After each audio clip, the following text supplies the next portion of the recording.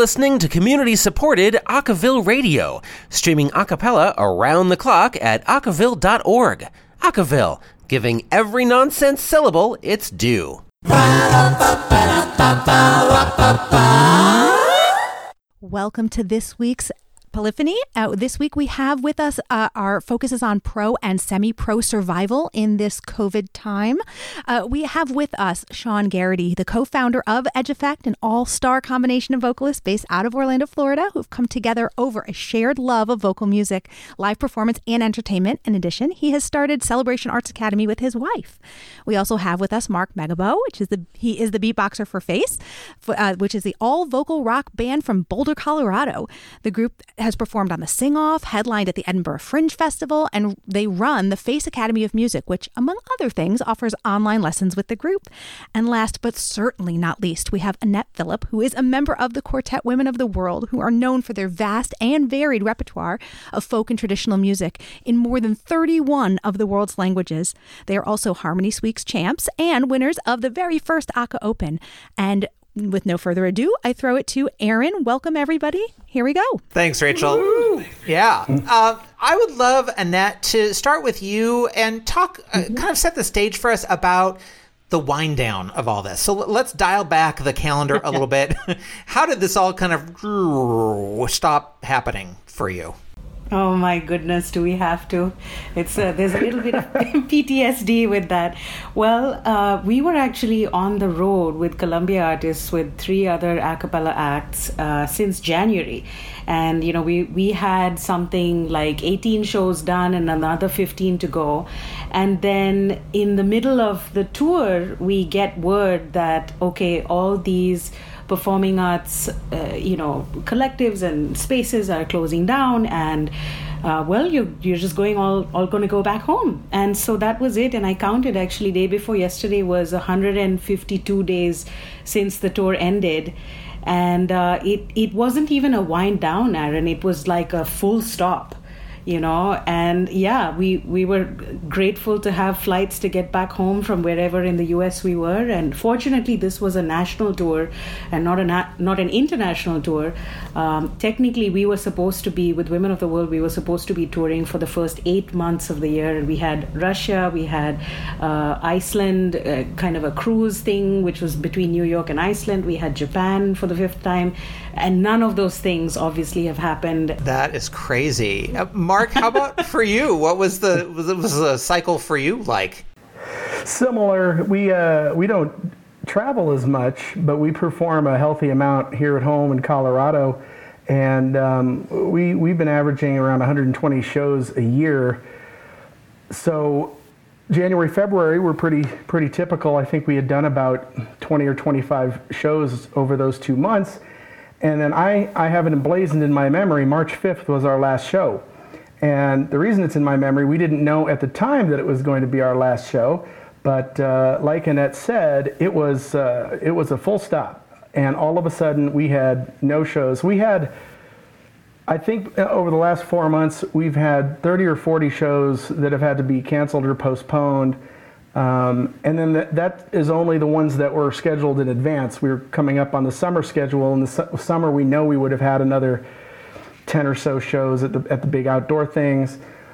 We did have a lot of travel also canceled. We were going to have our Carnegie Hall debut with Deke's Total Vocal show I think it was in March. And with our Face Academy, we had over 100 singers rehearsed and ready to go on this trip with us. They were going to sing with us, and they were going to get the Carnegie experience, and all that shut down. And I think that was maybe 2 weeks. That was the end of March. It was supposed to happen, I think. So it was pending, and we were curious if we were even going to be getting on the plane. It was 2 weeks away when it all shut down. It was very dramatic and horrible. We were going to have our Asia debut also over this time. We were going to get to return to Australia to the International Festival of Voices, where we had enjoyed a trip there a few years ago. And then quite a bit of travel just around the country for this and that. I think the funny thing for us was when we had shows early on in the pandemic, like March, that They said, cool, can we reschedule? This thing's going to blow over. So we rescheduled to May. And then we rescheduled to August.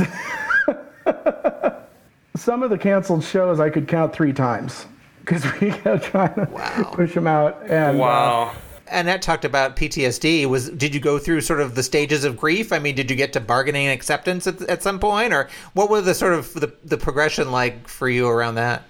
It was panic for us because we have been so fortunate that over the last 4 or 5 years, this has been full time for us. Again, with that many shows, we didn't have time for other jobs. So this really was, we had all our eggs in this basket. And when it comes to a screeching halt, there's nothing, like there's no income.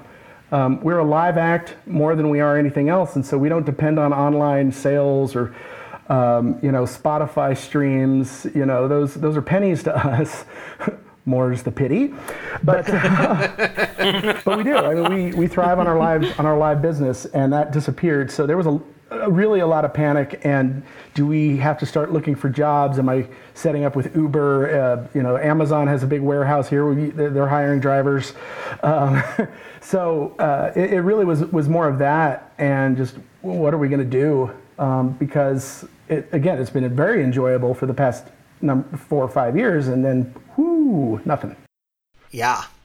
Sean, how about for you? You've got all the crazy stuff going on with Edge Effect, and then you've got the Academy, and it seems like sort of all of it probably ended around the same time. It did. Edge Effect was kind of a slow burn. We were on a cruise, and we started watching while on a Royal Caribbean ship. We were watching the news about the ships that were out in the San Francisco Bay area, staying at sea. We were on a ship when that was going down, and we were like, oh boy, what is this going to mean for all of us? And, are we prepared here in the U.S. and what's going to happen? And the answer is no, just in case anybody was wondering. We were not. And we just kind of sat there going, well, what's going to happen? We got off that ship, and our school was still going. We're based in Florida. I mean, everybody has their own opinions of Florida, and it is every bit as wacky as it's portrayed on TV. Like you have, it's so crazy. You have certain areas that are like, you gotta wear a mask. Come on, everybody, all for one, one for all. And then there's other areas that are like, I ain't wearing no mask. The Edge Effect, March 8th. We got off a ship March 9th, Mark.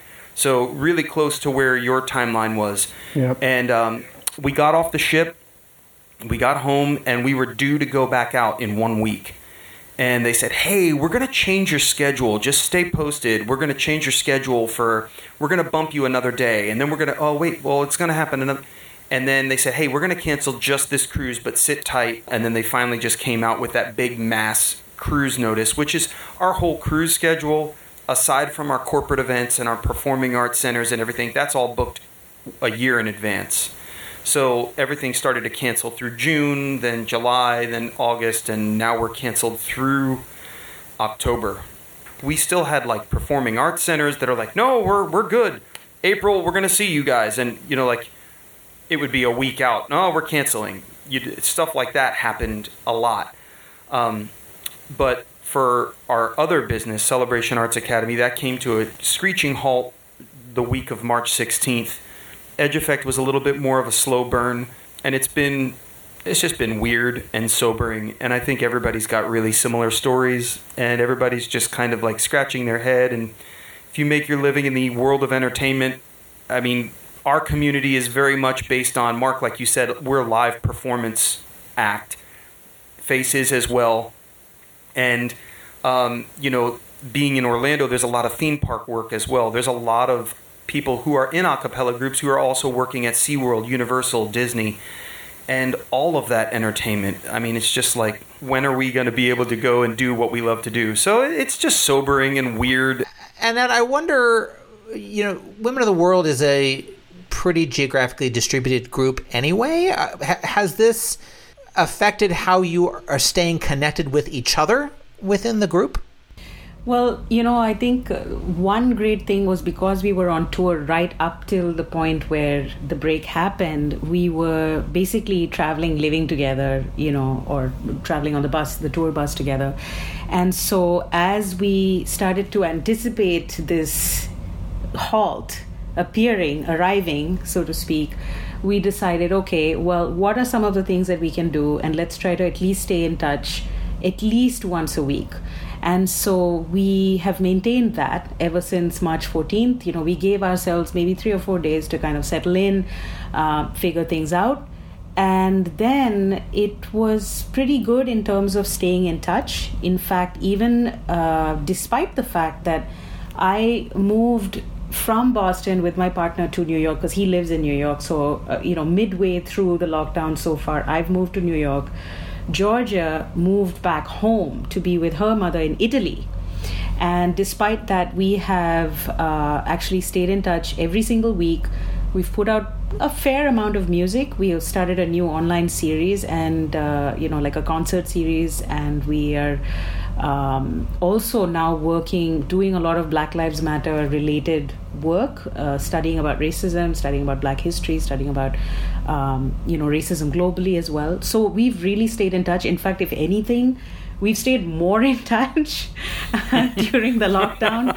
And that's been good. We have about 1 to 1.5 hour meetings twice a week. And that's outside of any actual, let's say, recording work or stuff that we're doing on the side, as projects that we're invested in. How has that? Have you been able to adapt? It sounds like you have, and I wonder how the creation process now that you're sort of so far flung. Yeah, we tried a new thing. Actually, we're going to be releasing a song on the 25th of August. The first couple songs that we did, we had, let's say, one person would arrange and send a scratch recording, and then we would each layer on top of that. And we did that also in collaboration with other groups. We did a very cool Nessun Dorma collab with an Italian group, and that was really fun. And we did it the same way, just send either GarageBand, Logic, or Pro Tools, whatever. You're just doing your parts over and then record your video, etc. The thing that we've done last 2 weeks was totally different. We wanted to write a song, something around racism, because we especially because of who we are as a group and what the group stands for. The new thing, which is very exciting, is that we looked at poetry and prose, and we said, okay, everyone go and either improvise or compose, and let's just share what comes, as inspiration from this. The funny thing is, without discussing it, we all made something between A and A flat. Wow. All of us made something in that key. We're like, this is wild. Wow. And I mean, our ranges are really far apart. Yeah. So this was odd and cool, like, and some of us didn't even know that was the key. We just kind of hit record and we started looping and stuff, and it was all in A or A flat. Yeah. So we took another week. We took all the 4 parts, and then we made a new version where we sort of each came up with our own version of that song. And then we decided we would send it to a producer. We didn't want to do it. We wanted someone else to come in who didn't have any attachment to these 4 ideas or 4 interpretations of the 4 ideas. And he's working on it, and we hope to release that on August 25th. That's the goal. Let's see. In what key? So, it's A now. Okay. Thanks, Sean. Mark, how about, unlike in some ways with Women of the World, you are all really close to each other geographically most of the time, which means I imagine this was a very significant change in terms of how you were able to relate to each other. How are you staying connected and sort of figuring out how to do your work together? At the beginning, the lockdown was universal and complete. We were supposed to stay at home, and so it didn't matter that 2 of us live 2 minutes away from each other. All of us are basically in the Denver and Boulder metro areas. we were not seeing each other. We were not leaving our houses except for necessities. And so, like Annette said, we did not want to let this get in our way. So we have rehearsed 2 days a week for almost 20 years, and we decided to continue that. We were introduced to this technology called Zoom. I'd never heard. I'm sorry, Zoom? Zoom? Yeah, I thought that was a TV show I grew up watching. Exactly. But anyway, we became experts at Zoom very quickly, and so continued to at least meet, and got in right away with the idea of the virtual music projects that you saw so many ensembles doing, and we realized we all kind of had our own, enough recording equipment at home that we could start putting out some videos. And we were calling them the seclusion sessions. I think we did 4 or 5 of them, and and we kept pumping ourselves up. We said this is it for live performance. If our audience wants to see us, this is going to be it. So when you push record on your video, picture thousands of people in front of you and bring that kind of energy, and let's give them something that we know that we can't give them. Let's try to give them that live energy. And we were really excited with how they turned out, because I think we all did a good job of bringing that energy. I think the highlight of the seclusion sessions was going back to this Carnegie show that we were supposed to do. We were going to sing one of our arrangements, one of the arrangements that Driver did of From Now On, which is from The Greatest Showman. And the large choir that was going to be amassing for this concert in New York was going to, Stephen had arranged a choir part, a 4-part choir part that we were going to sing with all of them. And we were bringing 100 of our own singers, but there were going to be, 200 or 300, I think, other singers, mostly around the country, but I think some of them were international. And of course, it all fell to pieces just a few weeks before. So on the date of the concert that it was supposed to happen, we put the word out to everyone that if you were scheduled to sing with us on this, because it was 2 weeks away, everyone had already rehearsed their music. We sent everyone instructions on how to video themselves and how to record themselves, and we put audio tracks and click tracks on a Dropbox folder and gave them access to it. And we had over 200 singers turn in recordings of themselves.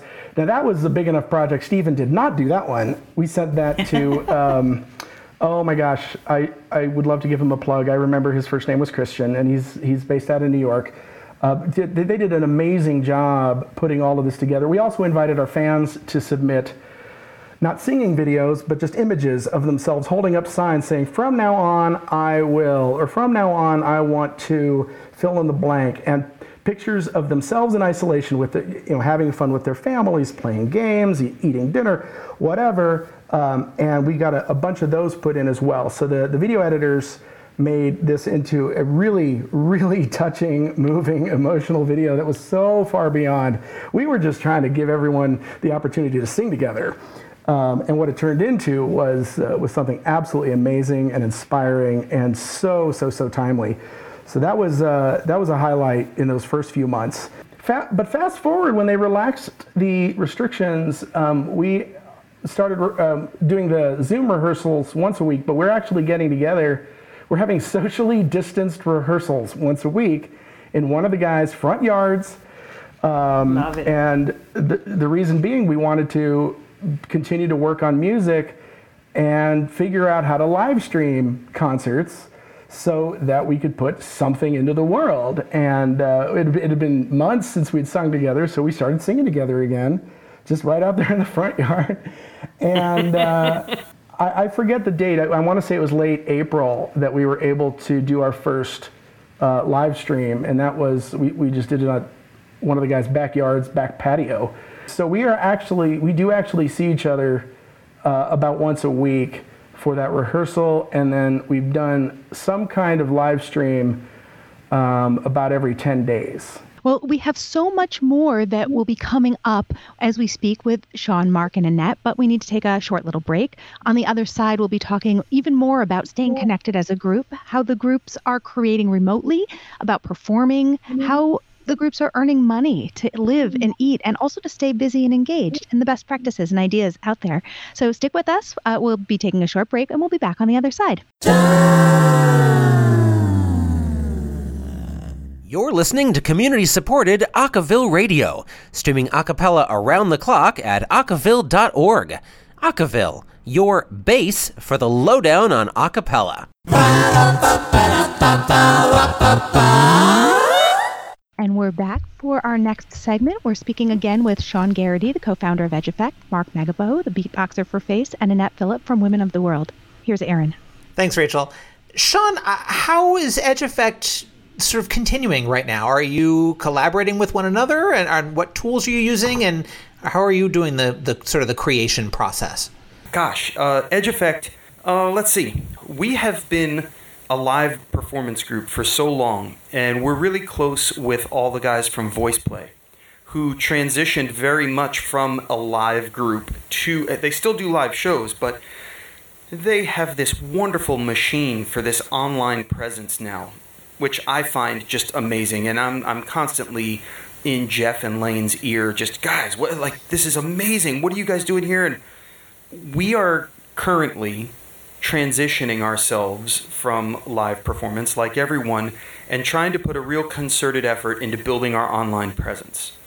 And like everyone else, our home project recordings, you know, it started off with a couple of the guys didn't have recording equipment, so everything was just done on iPhone to keep it all universal. We started all with iPhones and collaborating like everybody else on Zoom or on Facebook Messenger or on just FaceTime, you know, group FaceTimes. We started with that. We ended up ordering a couple of microphones for a couple of the guys that didn't have things. Started to up our game with that. We've got some videos in the can. We've released a couple of things online, and we've begun collaborating with other artists. I don't know that you've ever met a group of a cappella singers who've made their living in a cappella for 20 plus years who are less a cappella than our group. It's so weird. I mean, we love a cappella music, right? But we're not in the scene. I don't know why. I don't know how. I mean, there's people, we've been professionally singing in a cappella for 20 years. There's people who have no idea who we are, never heard a lick, a stitch, and we don't know who other groups are. We're completely clueless. Troy DeLindo is our arranger and beatboxer. He knows everyone and everything. He has got his finger on the pulse. He's completely connected. He is our only conduit to the world of a cappella. But we have started to collaborate with artists like Shoshana Bean, who was Elphaba on Broadway and is just an unreal artist. Artists like Mark Broussard, who is a soul singer from Louisiana. We're doing some Broadway collaborations with some of our friends who are now sitting on their couches. And we've got a series of Broadway collaborations that we're doing with some really amazing people. Some of them are pop songs. Others are songs that they sung in their shows, and we're the band. And then we're doing... So I don't use TikTok. Do you guys use TikTok? Annette, Mark, No. Rachel, Aaron? No? Not much. No. Okay. So, but we all know what it is, right? And it's like this shortened attention span, really short videos. And every time we put out like a 3-minute video, we're like, we look at the metrics and people watch like the first 45 seconds. So we are doing a whole series of 30-second-ish commercials from the 70s and 80s. We're doing all of these videos, all of these throwback commercials. Like, I'll just tell you a couple. Like, the first one we're dropping is Big Red. So kiss a little longer, stay close a little, you know? Yeah, like, and it's awesome because that's pretty much the attention span of the average listener online anyway, are these 30-second things. So we just spent the better part of a month aggregating all of the commercials that we just grew up on and loved and all the jingles. And Troy has been in his mad scientist laboratory just cranking out these arrangements. So a lot of the collaborative process, post-restrictions or pre-restrictions being lifted, was just a lot of what we're doing right now. A lot of Zoom, a lot of FaceTime, Facebook. And Troy all the sticks and dots are arranged by him in Finale. He sends out the charts and the PDFs and the learning tracks, and we learn them, we record them. And then throughout this process is when I implemented a recording studio and a tech program at my wife and I's school. We started to think about all of the things that are available in the career for the performing artist that aren't necessarily on stage. So we implemented a lot of tech programs. Let's face it, they all have more stable jobs than we do anyway as performers. They're the ones that just, there's no contract to contract. They just keep going. If they're a good lighting designer, they're going to stay there. And so we started, once the restrictions were lifted, we started to go to the studio and lay down some things. And that has been really fun, just getting back in the same room as people again, you know. If we're all in the room, we're all wearing masks still. You know, the rooms are big enough, but when we're in closed, confined areas, we're wearing our masks, unless we're in like the large dance room or something like that where there's plenty of space, and we take them off. But it's been really cool to just say, hey, we're going to have 2 people in the control room and you come and lay down your part in the tracking room, and just have 3 guys there at one time is awesome. Our creative process has been quite a gear shift for us. How do we switch to that online? We've actually reached out and talked to Jeff and his wife Kathy from Voice Play to kind of give us a little guidance and some advice on what we should do to kind of focus and strengthen that online presence. So that's a big thing for us. That's what we're going toward. And then I wonder, Mark talked about sort of the abrupt stop, and being a professional musician, that also means an abrupt stop to income.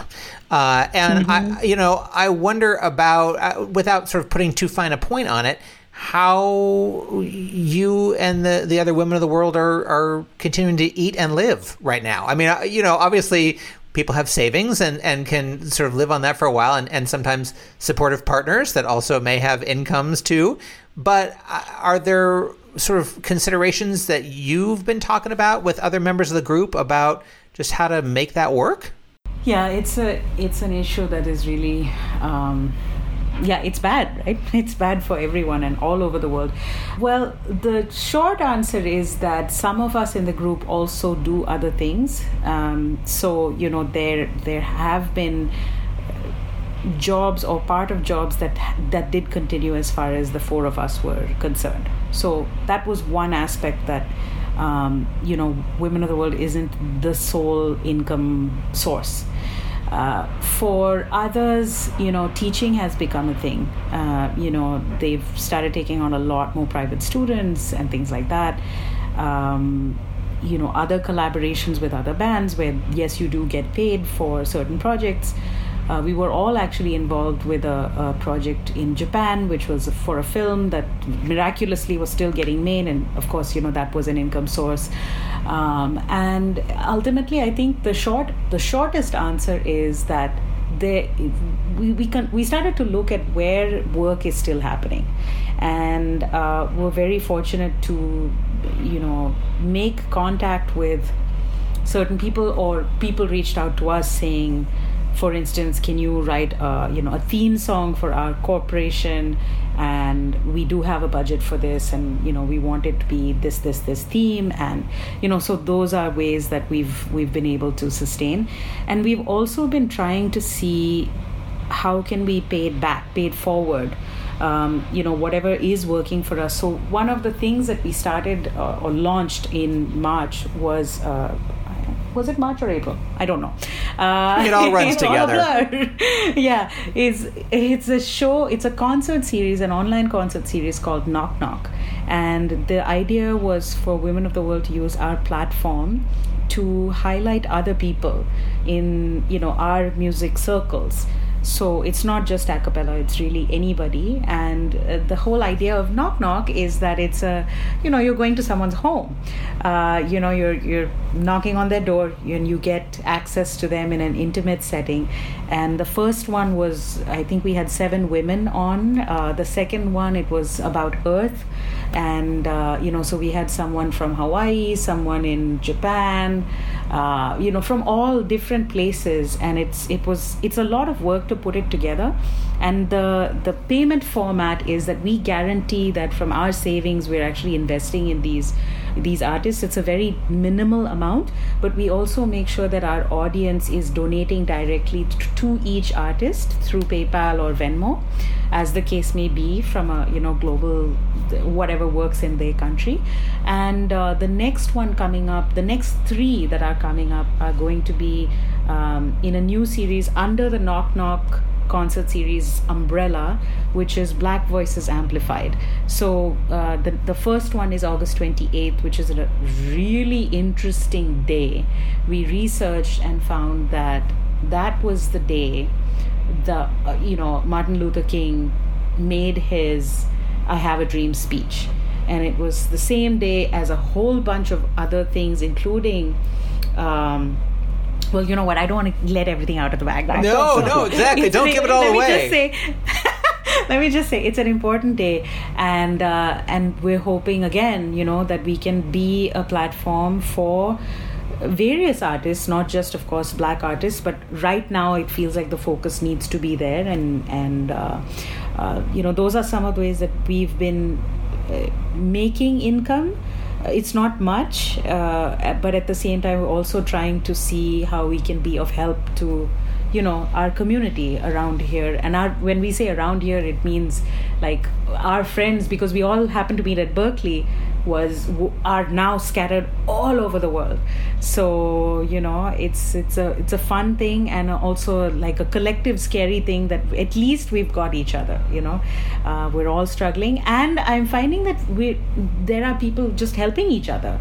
I'd love to do a project with you, or like can I assist you with this, or I'll do this for you, and let's pay you for this, and then the next project you'll hire me to do something. So it's a beautiful two-way win-win situation for everyone, as much as possible. Annette, you said something, you were like talking about giving back. And when we operate as bands or as vocal groups, as a cappella groups, we are still a business. We do this and we tour and we love what we do, but we're still a business.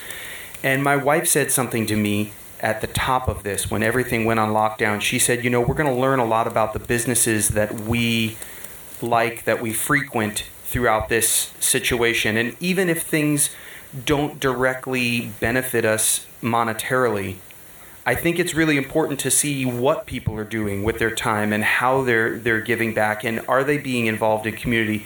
It's moving personally to me to hear you say the things that you guys are doing. Every time that Mark and Annette speak, I turn around and I'm like, oh man, that was a really good, that's awesome. So it's really cool to hear that, because I don't know that my wife has ever said anything more true than that. We really are going to learn about these companies and what are they doing? Are they laying people off? Are they taking these huge government loans and getting rid of everybody and just lining their pockets? Are they giving back? Are they lowering prices instead of raising prices? Like all of these things. I agree, and that's very inspiring. And hearing you say that, I'm like, oh, we're not doing anything that meaningful, and it's fabulous. It's fabulous what you're doing. So what it reminds me of, though, is that I feel like, and I meant to say this earlier on, I feel like everyone I know, myself included, the guys in my band included, what this pandemic has done is everyone is operating under a general feeling of malaise.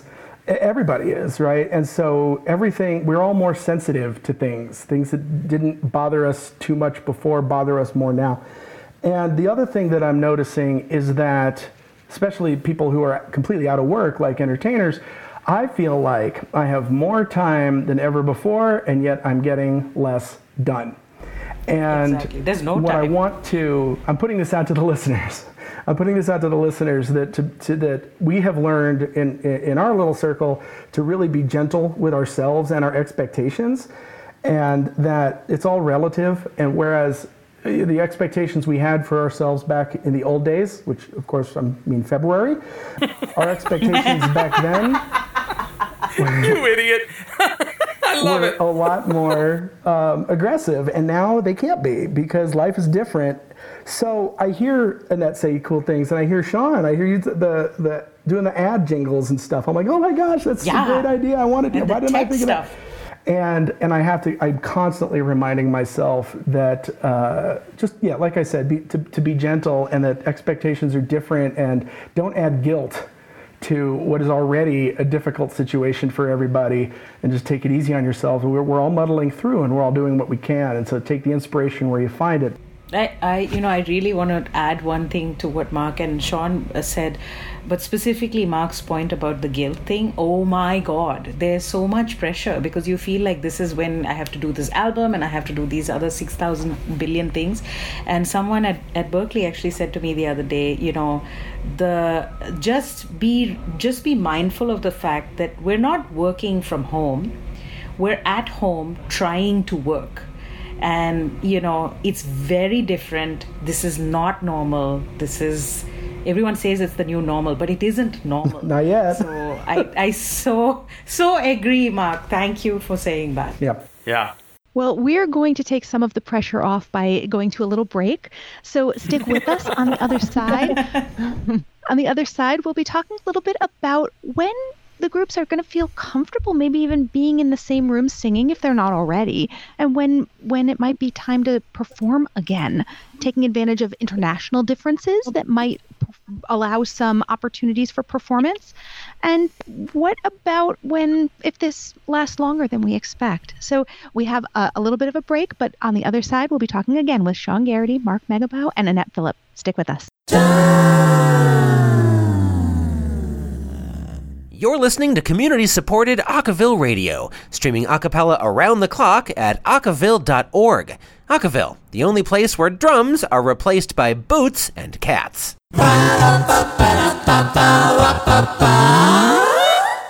And we're back with Polyphony, and we are speaking with Sean Gerrity, co-founder of EdgeEffect, Mark Megibow, beatboxer for Face, and Annette Philip from Women of the World about pro and semi-pro survival in the age of COVID. Here we are again with Aaron. Thanks, Rachel. Mark, you talked about your front yard rehearsal process and getting together to do some of that. I wonder, what are the criteria for you to feel like you'd be comfortable being in a venue with the other members of the group, being in front of an audience with the other members of the group? I mean, what's the threshold for you to feel like it starts to get normaler again? We have been, it's a good question. It's got the answer is a lot of different angles to it. We've been basing everything on health recommendations that have been put out by the state and such. And part of the reason is because in our own individual worlds, in our own families, a number of the guys in the band have family members who are immunocompromised. And so we have to take this as seriously as possible, just for our own family's sake. So there's that piece of it, and we all want to be respectful to that. But then in addition to that, we're fortunate. We've got one of the most amazing audiences, fan bases here in Colorado. When we have concerts, people come. And so we're like, well, what's to stop us from setting up equipment in a park and just putting it out to our fan base and saying, we're having a concert, you should come? Well, then Sturgis happens, and we don't want to we don't want to put our fans in a situation where we're opening up the opportunity for them to get sick amongst themselves. And we know that would reflect poorly on us anyway. Why are they making that decision in the first place when they know that this is of concern? So we are happy to follow all the recommendations and all of the restrictions that we see published, just so that we're as respectful and as responsible as possible. What I've been reading is that if you're on stage, you need 25 feet between you and the closest audience member. And so any venue that we've already played in one indoor venue. The idea was a streaming concert, so the audience was 12 people. And we were able to have them far enough away from from the stage, that we were still able to fulfill all of the health recommendations, and we did the streaming concert. But it was the first time in 3 months we had a live audience, and those 12 people might as well have been 12,000 as far as we were concerned. They were the mightiest 12-person audience we've ever played for, and it taught us a couple things. You cannot fabricate live energy, live performance energy. You can't make that up. You can't fake it. We performed at a different level that night for those 12 people. Those 12 people were probably like ravenous for live entertainment. They were probably just like frothing at the mouth like rabid dogs, like, I want to hear something. It really, they almost didn't let us out without singing an encore song. They needed it, and it's true. We all need, like, how many times have you been scrolling through your social media and you see something of art, of art, any kind of art, and you start to drool. It's Pavlovian. You're like, I need this, and that's how we've been thinking. Our ideal scenario right now would be to find a venue where we could sell a handful of tickets, so still maintaining 25% capacity or whatever. So we have an audience of 25 to 50 people, but we're still live streaming the concert, so we can still put it out to hundreds, thousands, whoever are able to watch it that way. So we still get the live audience, we still get the live energy, and we get that that immediate payback, because when you finish a song and the camera doesn't clap, it's kind of painful. So weird. We've been doing it in Forrest's backyard, and when the song's over and we just hear birds tweeting. It's pretty, but it's not the same. So it'd be great for it to feel like a live concert with a live audience on a stage with the lights. We can't do the backyard forever because it's going to start getting darker and colder. And so we're looking forward to, I think in September, we're already working with some of the local venues that we've played at before, to try to set up this model, and then if you're at home, you stream it up onto your big screen TV, and thanks to we've got a great camera crew, getting close-ups of all of our ugly mugs, you can feel like you are in the front row of a live concert. So that's really what we're aiming for right now, and what we're practicing and figuring out the technology on. Annette, how about for you? I mean, it seems like one prerequisite is getting all of your members in the same country again, and then, I mean, what's the criteria for you? When would you start to feel comfortable about being in the same room, rehearsing, performing with an audience? What are your thoughts around that? I have no idea. I think that's the most honest answer, is we really don't know. We currently don't know when Georgia will be able to come back to the States. There's still travel bans in place, and it's just a weird time. So what we have started to do is start talking to people who we were supposed to play for in, let's say, October onwards, and just see, kind of gauge the temperature. First of all, of course, exactly like Mark said, health comes first, safety comes first. And there was one university that reached out to us and said, we might be able to do something. At the same time, for us to go back on a university campus, is that something that we want to do? We don't know yet.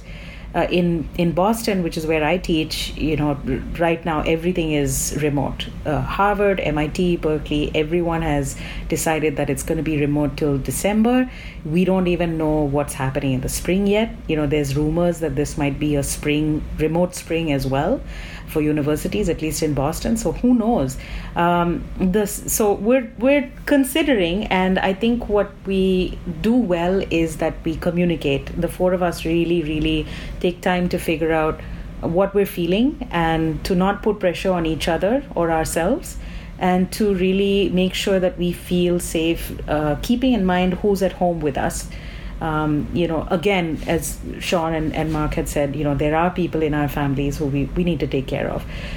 So the other cool thing is, once places open up, what could we do to make the whole mask thing or shield thing or whatever, how could we make that part of the art? That's kind of what we're working on right now. And we're just researching, looking at, ways that we can use, because we love costume, and we love, especially because we come from such different backgrounds, that's a big part of the art beyond the sound itself. So the visual aspect of it is so interesting, and we've been wanting to do something really quirky and weird, and maybe, warehouse style. I don't know. So we'll see kind of what happens. I think it'll be a fun challenge. And as far as timing, I have no idea. I am personally wishing I could go back to India to be with my parents, and they have strictly forbidden me to get on a plane. And I get that. Given that your group does so much international travel normally, would the ramp back, do you think, look like an international tour? Like is New Zealand about to have the best concert series ever? I mean, is everyone going there? Or, I mean, is that an option, do you think? Not from the States. They're not going to let us in there. Well, yeah. Good point. Somebody should suggest that. Yeah. I don't know. Someone should suggest that there's a new a cappella, big festival that happens across New Zealand, Exactly. I can imagine all the government in New Zealand going, hey, we have this under control. Right. Stay away. Right. Like, we're good. Well, Sean, I mean, looking ahead, Annette talked about, spring conceivably could look very much like today. If we sort of put a slightly more pessimistic hat on briefly, what if this continues a little bit longer term, another year conceivably? How does that work for you? I mean, how does Edge Effect kind of figure out its way forward through this? First of all, I want to touch a little bit. You asked Annette about how they were handling everything financially. Yeah. And what we decided to do as a company was take out an EIDL, the Emergency Impact Disaster Loan. So we are all getting paid. We took out a loan. It's a 30-year loan. If things return back the way it was, it's going to be paid back in just a couple of years. But we took out a loan so that we could be paid and work our way through the end of the year. And we're using that. And by the way, I talked to all the guys in the group first. And I'm like, hey, I'm going to spill the beans if they ask me. Like, I'm going to tell everybody this is what we're doing. And they say, yeah. So we took out a loan so that we could begin to really focus and shift focus away from live performance. We're trying to put all of our eggs currently, because we have no other place to put them. We're putting all of our eggs into that online live streaming, online technical presence. And we've got another 4 months or so to do it and still be paid. And so we've been working throughout the summer to build that presence so that if this carries along into January, February, March, into next year, we have something that's already going that we can then continue to invest in and, reap the rewards from. And hopefully that will be full-time income for us, Yeah. We're hoping. The live streaming is a big thing. One thing that I thought about when Mark was talking, and I don't know why I hadn't thought about it before, when the shutdown very first happened in the United States, all 100%, it was for like 2 weeks in a row, 100% of all box office new box office sales for movies came from one theater. It was the Ocala Drive-In Movie Theater here in Ocala, Florida. I happened to be here tonight. Like I said earlier, brought my kids up to see my mom. And they're still open and they're still running theaters. And part of me just got to thinking, how cool would it be to bring in acts from all over and set up a live streaming camera crew here? People could come, we could do extra sound support, and they have the thing where you tune your radio to the, it's no longer the speaker on the door kind of thing. Like, you tune your car radio to this station and you hear the soundtrack from here. And, you're broadcast up on a huge drive-in. And I know drive-in concerts have, especially in the country music scene, been pretty big in the United States. I'm not allowed to announce this yet because we're still in negotiations, but there's a fairly large drive-in up in Fort Collins, Colorado, that we're hopefully working on doing exactly what you're saying. That we'll play up there, put up on the big screen, like you said. That one has 400 to 500 cars that it can fit, I think. Okay. And so it's been in the works. A lot of the drive-ins kind of around here. There's only like 3 in the whole state, I think. And they wanted to keep rolling their movies, and they were making it difficult. And by that I mean a very high rental fee for bands to even consider playing. But it'll be interesting to see how that works, and if it's the same feel as a live performance, because a lot of those cars are going to be pretty far away still. One of our guys said, we've been so successful with our live streams, why would they pay a lot more money to drive an hour outside of town to just see us on a larger screen than they were at home, which they were doing for free. A lot of the drive-ins that are doing these huge country artists, what they're doing is they're skipping a space in between cars. Mm-hmm. Yeah. And instead of going to full capacity, they're putting space in between the cars and keeping the cars in like a checkerboard pattern. Yeah, that's so the that plan. they can then get, what they're encouraging people to do is get out and kind of like tailgate next yes. to your car. So if you came in this car, the space directly to your left is available for you to like take out a picnic chair or something like that, lounge chairs, and sit and enjoy it live. Yeah. And you're still not on top of someone, Right. And you're outdoors as well, so the 6 feet even helps being outside. I think you can be responsible, and Yes. you can be safe, and you can still deliver that live energy. You don't need to have like a 1998 Honda Civic with 410s in the back trunk, and 2 Rockford Fosgate amps in order to be able to enjoy really good beatboxing.